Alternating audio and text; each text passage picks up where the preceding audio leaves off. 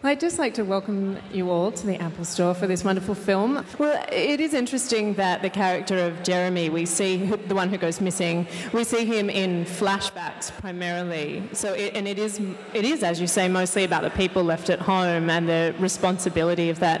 And it's interesting to me that the story was something that you heard that happened 20 years ago, but was clearly something mysterious lurking in your head that was, I don't know, destined to become a story of some sort. And you also mentioned that the idea of, that this came from real life. Was this something that both of you were kind of conscious of portraying something close to your own lives, like the kind of friends that you have, the people that you know? Yeah, absolutely. I mean, Felicity, while she was interested in that historical event, she was also very interested in developing a story that was, set in a world very much like our own and populated by characters very much like ourselves and our friends. And, the characters were basically the same demographic. It was the same environment. She was talking a bit about the idea of, I guess, Generation X sort of growing up a little bit and having all these new responsibilities, having children and mortgages and, things like that. And we had a lot of friends who were parents, and we actually had 2 kids while we were writing the script. So we kind of did a bit of, what would you call it, method writing through the process. But, the main thing was that the main thing for me was I was determined that the film had real integrity, that it had real plausibility, and that it, for both of us, that audiences would walk out feeling that, that could so easily have been them, and what would they possibly have done in that situation. And so to achieve that, I mean, there was a lot of things went into the aesthetic as well, but in terms of the story, that idea of truth was paramount. And so we were consistently challenging one another. How would we genuinely respond in this situation? And we're both actors as well, and so we were approaching the whole thing very much from a character point of view, so it presented an opportunity for us to really explore and I guess expose ourselves and our world as we were experiencing it at that point in our lives, which is what we wanted to do. I think it's actually really refreshing as a film watcher to see these relatable Australian characters on screen. It's kind of a remarkable thing. I hope there's a lot more of it in upcoming films by Australian filmmakers. And, you were talking about how you wanted it to be genuine and real to the lives that you have and that you know of. And I wanted to talk about the story that it's not just... It could so easily have become a straight thriller. Like, it has all the elements of a thriller, and it has you on the edge of your seat and heart in your mouth at points of the film, but at the real core is the relationship between Felicity's character and Joel Edgerton, who plays Dave. And was that like a fine line that you were trying to balance? The mystery, the thriller, and also a relationship drama? Yeah, absolutely. I mean, the whole idea from the beginning was that we had a genuinely entertaining story, and I was very determined to sort of kick the ball up in the air right from the get-go and to keep it suspended throughout, so that the audience had this consistent need to know. I mean, that's what I look for in any kind of story, be it a book or a TV show or a movie. That sort of page-turning quality where you can't put it down.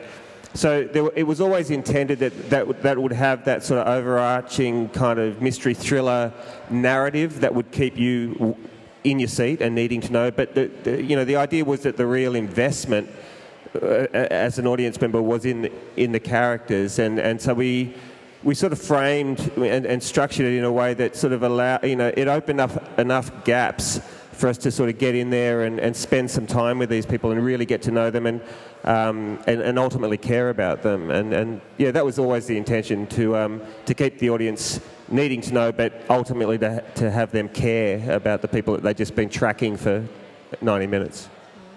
I mean, for me, the real heart of the film was always the relationship drama. And when I sort of, at the beginning of the writing process, I was very interested in watching a relationship that I guess had gone, that was no longer in that first flush of love, but it was at the point where, you know, you have to work hard for relationships sometimes, and sometimes, I mean, often the relationship becomes a lot stronger and deeper for that hard work that you put into it. So I was interested in really testing a relationship and watching two people, you know, fight for love and for their family as well. But I also knew that even from the beginning that doesn't necessarily make for a great movie experience. Quite often you have to put people on the edge of their seat through something else, and that's where that overarching story of the missing man came in. And we were also very influenced by Danish films, like for anyone who's seen some of the Susanne Bier films. And often Danish films tend to take their actors and really throw them into high-stakes situations and allow the actors to kind of go there. And I think we felt that we hadn't really seen that as yet in an Australian film, so we were wanting to raise the stakes and push characters into really testing situations. Yeah, and we also wanted to sort of illustrate that these characters were flawed, you know, that all of us make mistakes, and that everybody, in this situation, is in some way responsible for something, and we didn't want everybody to come off scot-free. And so, you know, we pushed a couple of envelopes there, and I'm really glad we did. We tried to keep it, again, really based in something credible. Well, given that you two are partners in real life and you are working on this script together, you must have had a collaborative back and forth across the dinner table, buying groceries, all those sorts of things. Was it a long process writing the script? Were there a lot of different versions? Oh, there were many, many different versions. I think Angie was saying the other day we shot the 10th draft of the script. But in terms of the working relationship, because we are living together, it really, I think, expedited the writing process because we're the types of people who like to be completely absorbed in whatever particular creative process we're in. We just would be talking about it, at the dinner table, in the car. I remember on long trips to go to family barbecues or whatever, we would be talking about it all the time, and that was became a real shorthand. And it meant we were brainstorming at all times. Like suddenly you go, what about that to solve that problem? And, you know, I think it was a really nice way to work because rather than having to turn up at a certain time and, you know, have a meeting with someone to start the writing process, we were doing it all the time, and we, in fact, never stopped. We were absolutely sort of infected by the idea from the get-go, and so it sort of never left us, and it was this ongoing process. And with Ange too, by the time Angie came on, we were sort of ringing her left, right and centre, and it just it became definitely our vocation, as there was no sort of distinction between life and work or life and art. It was all just our world, and we very much threw ourselves into the shoes of the characters, and we had 2 kids, so it was all sort of going on, and it was a great way to work. And Angie, at what point did you become heavily involved in the film? Because you have worked with members, a lot of the people involved in Blue Tongue as well. So was this something that you had wanted to make a feature? I was definitely, I'd made quite a few shorts that had done really well internationally, so I was definitely looking to make a feature, and I had quite a few in development. But when these guys brought me this script, it was about 3rd draft, I think, and Kieran and I knew each other because I've made shorts with some of the other Blue Tongue boys, and he just rang me up, and in that phone call he talked about the film and described it by mentioning a whole bunch of reference films, and the films that he talked about I just love, and Danish cinema is a big love of mine, and so it really piqued my interest. And then when I read the script, I even though it's very different to the script that we ended up shooting, I could really see, it was really evident on the page what they were trying to do, and I got really excited about it. So I came on board, and that would have been in early 2008.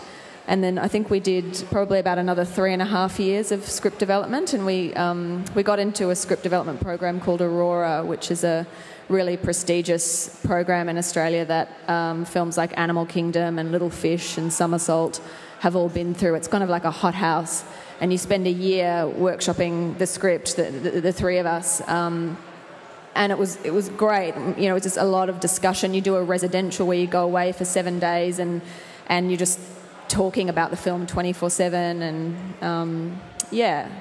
With really great advisors from overseas too, like amazing people. Yeah, people like Ted Hope, who produced 21 Grams and The Ice Storm, you know, and you're just kind of sitting in a room all day with him talking about the story. It's amazing, amazing creative process, and that really helped us to galvanise the script. And at the end of that process, we had a what we call a market-ready script, which is a script that was ready for me to take out into the marketplace and start raising money. Yeah, and I mean, ultimately, just on the back of that, to anyone out there who's a filmmaker, you know, script is everything, and it's literally everything, and that's where the investment should categorically go, and that's the good thing about the agencies here is they do get behind a good idea and they'll help you, you know, to do that. It's but you know, it's the one thing that will get you over the line at the end of the day. Well, I suppose that, I mean, for me, when I first saw it, I thought, you know, Australian couples going to Cambodia on holiday, I thought, why hasn't this appeared in a film before? It's such an incredibly common thing. But it also has that universal feel. So it's interesting that you had involvement with, you know, international advisors as well. Like, it manages to be a universal story and not just something local. Yeah, I mean, that was very important from the get-go. I mean, I always hoped that, you know, somebody in, you know, Alaska would relate to this story on every level, and they should. And, yeah, and I think the best stories are generally more universal than parochial, you know. With 10 scripts of this film, 10 treatments, and you, Angie, came on with the third script, and there were 7 more to go. I imagine that there were a lot of changes in the writing, but also the editing. Well, only really 2 things changed at all in the cut. One was, you know, the overall structure in terms of the flashbacks. We used to go back into sort of 2 bigger chunks of time, and then we sort of broke them up a little tiny bit more. Apart from that, the script is pretty much exactly the same as the film. But that particular moment fell. I mean, we go back into that scene a little later in the film, sort of the second half of it, and we originally played the whole scene out.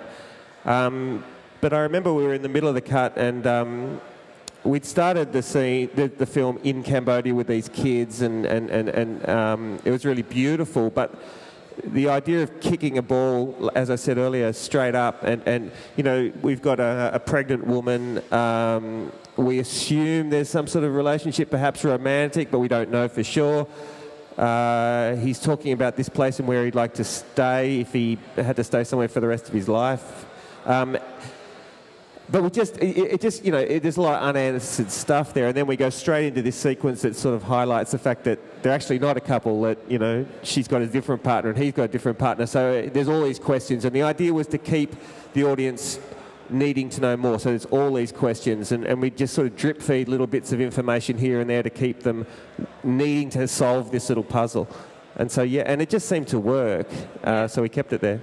Well, they seem comfortable with each other, but also they don't really know each other's pasts. Like, it sets up so much in that scene. It's such a good hook to start this mystery. Yeah, and it was also important to set up the character of Jeremy and highlight his sort of very effortless sense of charm, and you know, he's just a lovely bloke. And then, you know, he's the guy who ultimately, you know, we find out something about, and it keeps more questions in the air, I guess.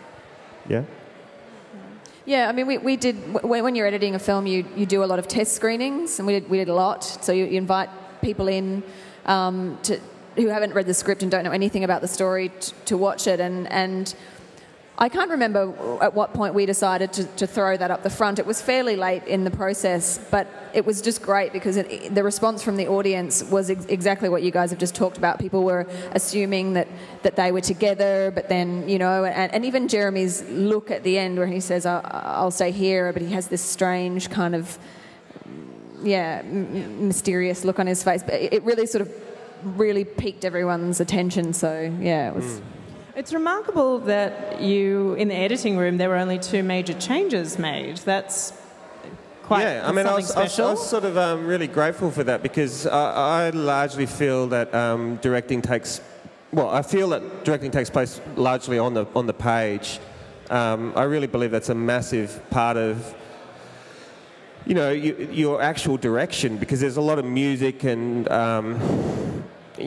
dynamism inherent in the screenplay, in any screenplay itself. If you're a writer-director, that is, and you should be sort of seeing it out and feeling it out in a kind of a musical sort of sense as you're writing. So I pay, particularly, close attention to transitions and lengths of scenes, and it's all a gut thing, and it was really refreshing, I guess, and validating to see it sort of play out and actually hold up. And there's, very little of the film that we shot that didn't make the cut as well, which was also a nice surprise. Now, Felicity, were you involved in the editing process at all? I mean, as a co-writer, you must have been, had some desire to see how it turned out. I wasn't involved in the editing process. I mean, I think for writers, once the film goes into production, your job's really over. As much as you might like to have some control, you don't. And as an actor, you really have no control, no place in the edit suite. The only thing that gave me some entry into the edit suite was my relationship to the director. Because I have a lot of influence over my husband, I did get to go in. But, Kieran was very worried that I would be watching myself mainly and, be like, why did that little moment get cut where I was brilliant? You haven't put that in. But at a certain point when some of the test screenings were going on and people started to have seen the film but I hadn't, and, people like the Blue Tongue guys were going in, and I knew that they'd seen the film and I hadn't. At that point, I kind of went, it might be time for me to come in. And I was lucky enough to be able to sit on my own in the edit suite and watch it on the big sort of screen in the edit suite, and Kieran and Jason, the editor, left. And so I had the viewing to myself. But it was quite good. I found it very easy to kind of give to not be invested as myself as an actor and just be able to stand back and look at the overall picture, and then I'm sure I gave wonderful feedback, but no, I was not really involved. She gave very good feedback. It was actually quite good to have someone so involved in the development at arm's length in the edit and come in, because some of the notes that Felicity gave at that time were just, only a few things, but they were really important. So, did you always have in mind that you would be Alice when you were writing the film? When I started writing it, when I first sat down and sort of came up with the idea, I definitely wanted to create a story that I could be involved in. And then throughout the writing process of the script, I guess I sort of had it in my mind, but it wasn't at the forefront. The story was at the forefront while I was actually co-creating it. And I was just kind of, I guess, hoping that it would never get to a point where someone would kick me off the project or something. And it was always going to be, I was always going to play Alice. Joel Edgerton, who played your husband in the film, he plays Dave, said in a recent interview that the character Dave contains a lot of him, which is something that he doesn't do very often, that he's not particularly comfortable with. And I would have presumed that character was also a lot like you, Kieran. Was there a collaborative effort between you two, or did you kind of hand the reins to him to work that character out? Well, a bit of both. I mean, during the writing process, I, as much as possible, would put myself in the shoes of, I guess, every character. But by and large, I'm not a woman, and a lot of the the intuition that Felicity was bringing with regard to Alice, sort of overrode mine, and I sort of sunk my teeth into Dave, I guess. And he is in many ways just like me, I think. And but when it came to playing it, I mean, the only thing that we talked a lot about the character before he ever ended up in a rehearsal room or on set together. And, the main balancing act, I guess, it became about how to pitch him through the story, bit by bit. Like it was hard, because you got this delicate balance you got to play. The only reason I'm sort of stumbling over this is I don't want to give too much away, but... you want to keep the audience sort of with him and one step ahead of the character of Alice, who's sort of experiencing everything in the first... it's pretty much from her point of view. She's going through it in real time. Dave's got a bit more information. He's a bit more ahead, as is the audience. But we didn't want to lose any of the empathy that we were sort of building up around his character. And the idea was that there was a kind of a paradoxical dynamic at play. He was...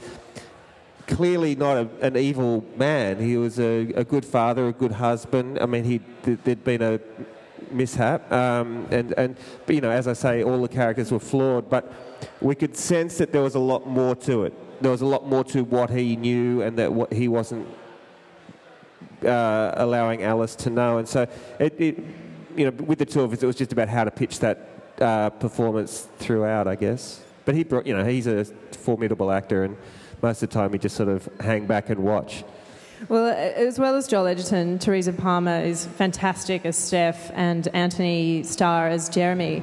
But two of the actors involved that really stood out to me were the children. They are so genuine and warm and lovely in this film. And, everyone says don't work with with children or animals, but these kids are fantastic. The reactions of the kids are so genuine and sweet. Were they kind of in on the story, or were their roles largely ad-libbed, or? Oh no, they were written exactly as they appear in the film. There's a couple of things. Most important thing is the casting process. You've got to find the right kids, and they're hard to find, and we looked at over 200 kids to whittle it down through a series of shortlists to get to the two that we worked with. They require a certain... they need to be very bright, you play a lot of games with them just to see how focused and how well they're able to stay within a game and not get distracted by cameras and other people. So it was always, every scene was kind of like a game. It was often like a test. The person who can get through this little game here, playing mummies and daddies and Max and Holly, without looking at the camera or, whatever, is the winner, and so kids love that stuff. And, once we'd found them, it was a matter of getting them very comfortable with Joel and Felicity, and with me. So there's a lot of play dates and so on, and then when they were on set, they were just, we'd found the right kids, and there were a few tricks that we used here and there to sort of help with performance, but by and large they just nailed it, and consistently too. So we were very lucky. We did do something with that particular scene. We had sent Otto, who plays Max, to the museum the day before with Tina Bursell, who plays his grandmother in the film. So when he's telling that story about the dinosaur, he's actually recalling something that he thought he saw at the museum, and it's so it's so real and yeah. So it was written in as a sort of a dinosaur story, and then these guys were going to take the baton from him and continue with the scene, and the rest of it is actually scripted, but just to get him into that mindset and get him actually talking about something real was really effective. Yeah, they're quite remarkable. Oh, they're lovely. We fell in love with those kids, yeah. Well, before I open questions out to the audience, I wanted to just talk a little bit about filming in Cambodia, because when I first saw the trailer, a long time before I saw the film, apart from the mystery of the story that's so well set up, I was really intrigued by these, like the guerrilla style shooting of the film, these kind of handheld looking shots of the two sisters interacting in Cambodia, lounging on beaches, buying trinkets, you know, interacting with the locals. Was that something that was that a difficult thing, or was that something that you had just, because you had visited Cambodia many times, I believe, is that just something that you knew would happen? Or, I mean, how can you set up those sorts of shots? Well, the events that take place in that opening montage were actually scripted. I won't give all of them away, but every little setup we organised. We and it's the kind of country where you can ask for an elephant and it'll turn up pretty quickly. And so we orchestrated all of those things and found all our locations and set them up. But then the idea was always that we were just going to shoot all of that sequence on just 2 cameras for a start, and we shot them all on the little Canon 5D, so a different format to the rest of the film. And the camera operators were very, discreet. They were hidden away, just mingling, looking like tourists, because they were ostensibly holding handheld stills cameras like any other tourist. Our sound guy, John, who's just over here, was, walking around with his kit in a shoulder bag, looking again like a tourist. And we just set they were virtually in wardrobe from the time they got off the plane, and we just kept rolling. So there's a couple of other little bits and pieces that ended up in there, but by and large it is all scripted, and we just kept it very flexible and light on its feet. Very small crew, small cameras, no one around us knew what we were doing, because it's different, you don't have to get releases for everybody in Cambodia. You got anything lucky. You want to add to that? Or? What was that, the last bit? Not having to get releases for everyone? Yeah, well, actually we did. Oh, did we? I have a pile of producer release knows. forms that's about that high. There you go. So yeah, no, but it's it's kind of a bit Wild West. Anything goes. And also, but just really quite free as well. I mean, you have to get so many permits and all kinds of things here that you can just sort of. And people are really obliging over there. No one's really worried about being on camera or yeah. So. As the producer, did you have to kind of open yourself up to the idea of chaos that might happen while you were there? Yeah, it was That does happen. Yeah, I mean, you have no choice. And it was quite funny because Kieran and I had been on a recce there a few months earlier, and we'd cast the actors and found all the locations. And so we were really kind of up on how it was going to work over there. And then when we shot there, we went over a little bit earlier as well. And then the rest of the crew came on, I think, a Monday night, and we started shooting on the Tuesday morning, and we were already sort of in the vibe of Cambodia, and that you really have to sort of change your expectations, but the crew kind of got off the plane with all of their Australian expectations of everything has to happen like clockwork and it's all got to be exactly right, and within the first few hours of shooting you just saw everyone just go, okay, this is how it's going to be, and so we're just going to deal with it, and everybody kind of then relaxed and really embraced the idea that it was going to be a bit unexpected, but that was kind of really fun as well. Yeah, it was a really fun time. I mean, it was really difficult, and we were all, most of us were very sick, and we had our 2 little kids there, and Felicity was still breastfeeding, and there was all sorts of things happened. We had language issues. Whole camera department didn't speak English.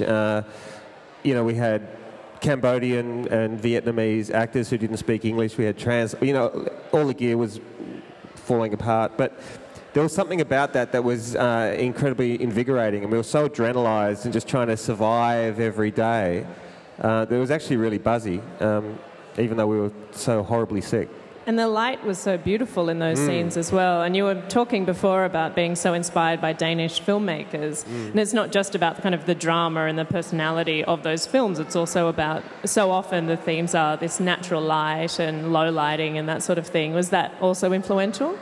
Yes. Look, part of that whole integrity, I guess, equation, I really didn't want to draw any attention to the camera. I wanted it to be very organic and for the audience to be right in the thick of this thing, to sort of fall into the skin of the characters and the story. And So I didn't want anything overt. Everything was pretty much shot at eye level. But I take a lot of photos, and I'm very particular about light, and I'm very particular about framings. And so everything was shot listed and very carefully organised, but it was organised in such a way that it was unapparent, and that was the whole idea from the beginning. And always wanted to use available light where we could, and backlight things. And yeah, it was definitely an aesthetic we were after for dramatic purposes as much as aesthetic, I guess. And you were working with a wonderful cinematographer as well. That must have been kind of a delight to have someone like Jules to work with. Hopefully he'll work with us for the rest of our careers. He's just, he's amazing. Jules O'Loughlin, if you're ever looking for someone. Well, I think we might see if the audience have any questions. There are microphones, so if you just want to raise your hand. Does anyone have any questions for the filmmakers? You guys said the script went through 10 different drafts. I was just wondering what the final was like compared to the original, how much it changed, and what the catalysts were for some of the changes.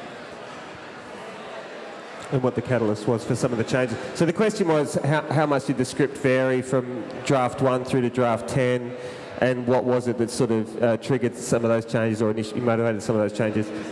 Felicity, can you talk a bit? It changed an enormous amount, but I guess many of the key story elements were there, being that 4 people travel to Southeast Asia, 1 goes missing, story follows the rest of them return home and deal with the consequences and the kind of the fallout of that disappearance and the events of that particular night. And that the story would really be about the relationship between the couple, and that I don't want to say what happens between the couple, but that, because it's a spoiler, but that particular event, for those that have seen the film, was always there. I think in the first draft, it again, probably because it was keeping in mind budgetary reasons, I don't think the film actually went to Southeast Asia. Another major issue was that in the first few drafts, we didn't reveal what happened to the guy that went away, that disappeared. Probably inspired by the story, the true story that it had come from. But throughout the development process, we kind of felt that people wanted to be satisfied by the mystery rather than be left hanging with the mystery. So that became a major change. And then I guess the writing process really became when it came to the latter drafts, I guess 6 to 10, it really became a balancing act between that thriller sort of mystery story and the relationship drama. That to me was the changes. Yeah, and I guess the idea of culpability, responsibility. We tried to strengthen that. Again, it's hard to sort of give anything away, but yeah, I guess it was mostly structural with regard to as Felicity said, the mystery versus the domestic. We didn't want it to be an introspective kind of navel-gazy kind of character study. We wanted it to be a thrilling ride, but to have all of those elements. And so, yeah, just that dance, like how much information to drip feed. That was the main thing. It took a while. And also, I think in earlier drafts, it was quite a lot darker. I remember a friend, and we gave it to trusted colleagues, I guess, to read drafts even before we got into the Aurora script development process. And I remember one friend saying that she came out of it going, "Wow, this is about a third draft." She said, "Wow, it really made me glad that I'm not in a relationship." And at that point, we kind of went, "Ooh, we're kind of getting something wrong here," because for us, the story was about fighting hard for your family and for the people that you love. So we had to sort of pull it out of some darkness into the light a bit. For Kieran and also Angie, respectively, I was curious about how this project was different to your past experience, largely working in short film and shorter projects.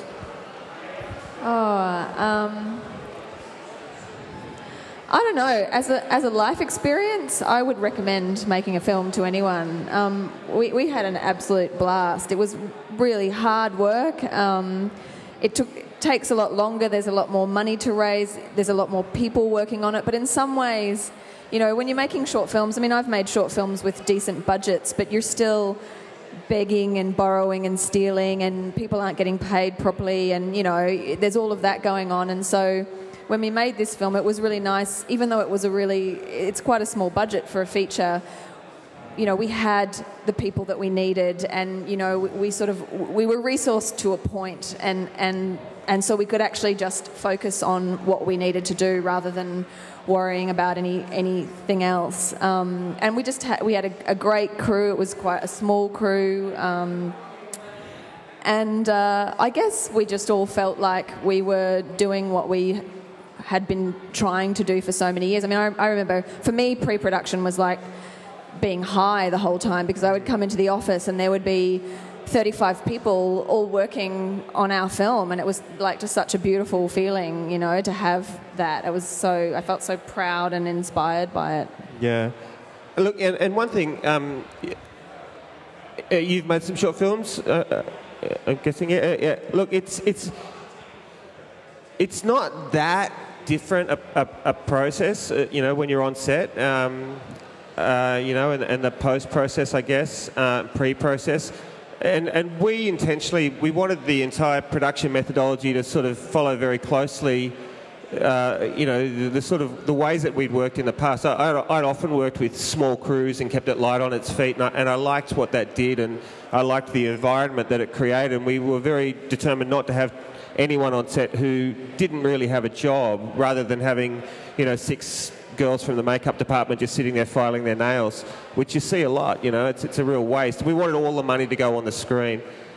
So it was not dissimilar to a short film shoot when we're in production. I guess the stakes feel a bit higher because you've had people throw a bunch of money at you, and they're trusting in you, and so the stakes, there's a bit more pressure, but the pressure actually, personally, I feel it sharpens you and focuses you, and you know, I found the entire experience just so beautiful. I love it. I can't wait to do it again. Yeah, and it's just longer, you know. It just takes longer, and there's a lot more to it, but not that different. There's a question at the back. Oh, hi.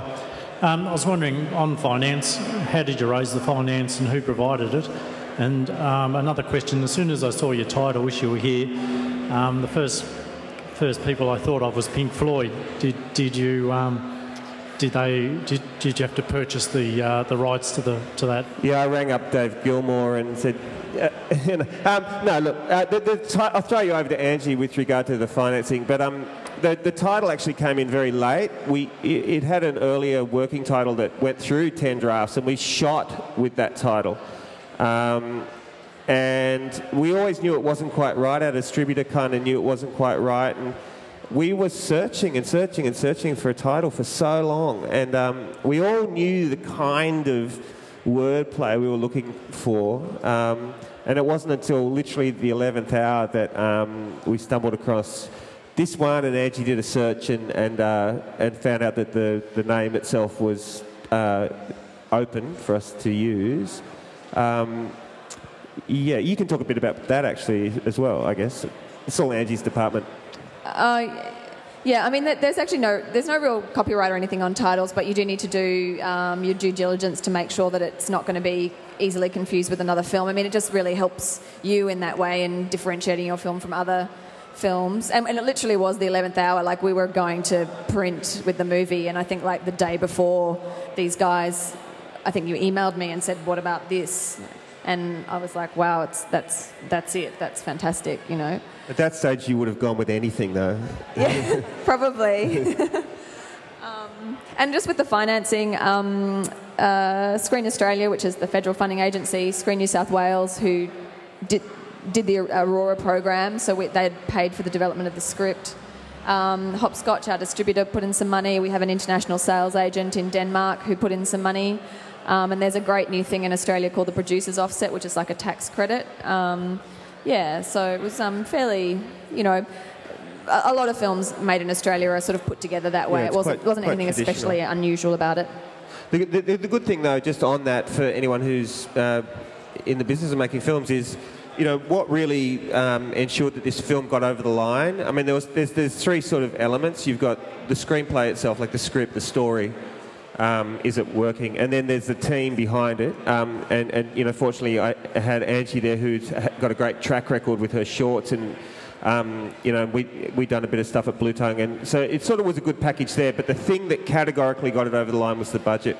We came in with a budget that was under $2 million when we applied for finance, and had it been just another million or another $1.5 million, I mean, it's a deal breaker. We'd probably still be searching for the finance. But if you're developing ideas, and you can keep them contained and achievable and under that sort of, anything north of $2 million becomes a different ball game. But they're looking for these projects, and they've got money. They want to help people, and we're very lucky here. We're very privileged that the government will actually finance projects like this and allow you to do it. So, just a bit of advice for anyone who's in the game. I think there was a question just here. It's a question for you.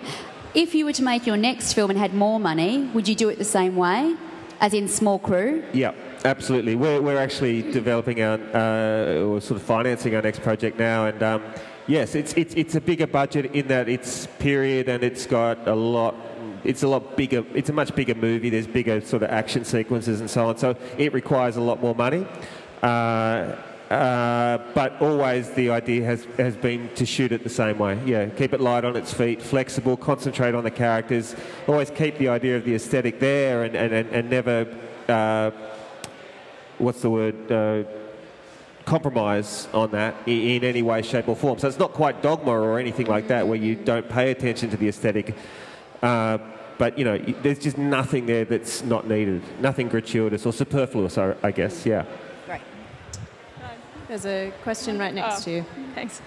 I'm just curious about the script development process, and in particular, Aurora. At what point did the script go through Aurora? And Angie, were you on board at that point, or did you come on board after that? Me? Yeah. Yes, I was already on board. I think these guys bought me the third draft, and then I think we did another 2 drafts on spec, and I think it was...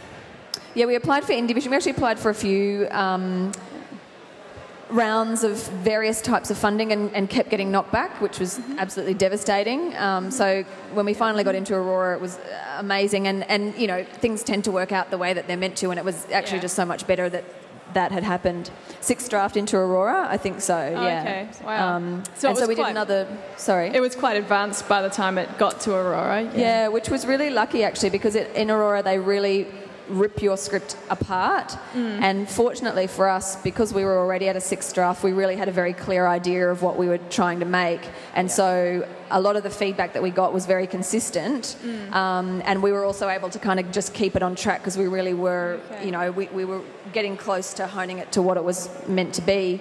There were other people in the same round who were sort of 1st or 2nd draft, and they found it quite difficult, because it really just they pulled everything apart, and I think they really struggled with trying to put it back together again. Yeah. You often get very contradictory opinions. I mean, because it is art, all cinema it's subjective, and so you'll get these extraordinarily reputable and credible and highly regarded individuals saying your film should be this, and then you've got someone in the other corner saying it should be this, and they're completely different things. So quite often the writers find it quite traumatic, but we were fortunate, as Angie said, that we had a consistency because we were further down the track, I think. Yeah.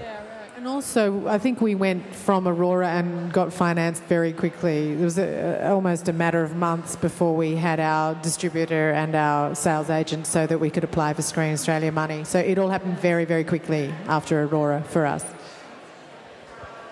Do we have any other questions? Fantastic film, guys. I just wanted to ask about the music in the film and the use of sound. It felt really sort of restrained and really sort of carefully timed. And, some movies can really overdo that and sort of really kill moments by just trying to force something on the viewer with the music. And I was wondering, is that something that sort of eventuated after they had a final edit, or was that something you kind of had pre-planned from the very beginning? Yeah, it's a great question. I'm really glad you asked it, actually, because... I come from a background of music. Music's really important to me, but I was determined with this film that, and I said to Angie, let's keep a music budget out of this. We don't want to have a music budget.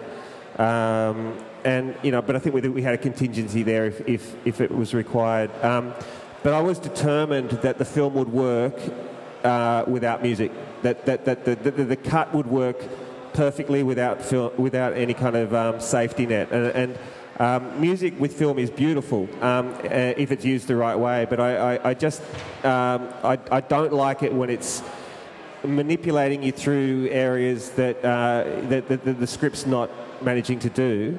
And so it was very important to me that the film worked without music, except for the opening sequence, which was always designed around a track. But then, you know, we were very lucky. You know, like we did have a little bit left over. We had enough to play with, and there was a couple of areas in particular that I knew could be augmented and would be better with use of a track. And so I'd worked with Tim Rogers from You Am I, you know, a few years earlier on a music video, and just I loved his sensibility. I loved his wordplay, and just asked if he'd be interested in composing some tracks, and you know, for virtually nothing, and he jumped on board, which was amazing because everything he wrote, the first things that he presented to us were perfect. But then you can talk about Rosie because that was interesting too. Yeah, and I was just going to say what that meant with Tim's songs is that lyrically they are about the movie. So when you listen to the lyrics, that it's talking about the characters of the film, which is really great. And then we then got to a point where we'd placed the songs in, and it was really close to getting down to the wire of having to finish the film.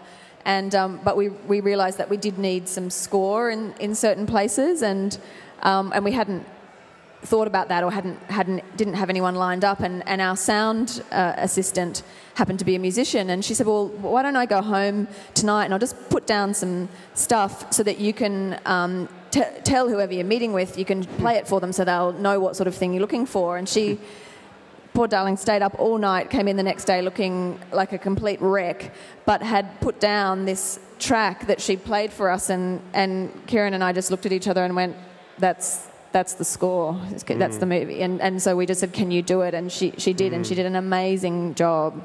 And it is used very sparingly. I think if you're going to, you know, personally with a film like this one, you know, it's not a flat-out genre movie. We wanted to, you know, I wanted to use music to full effect so that if it was going to be used, it was going to be used at the right time and very subtly but very effectively. Same as the psychology of camera.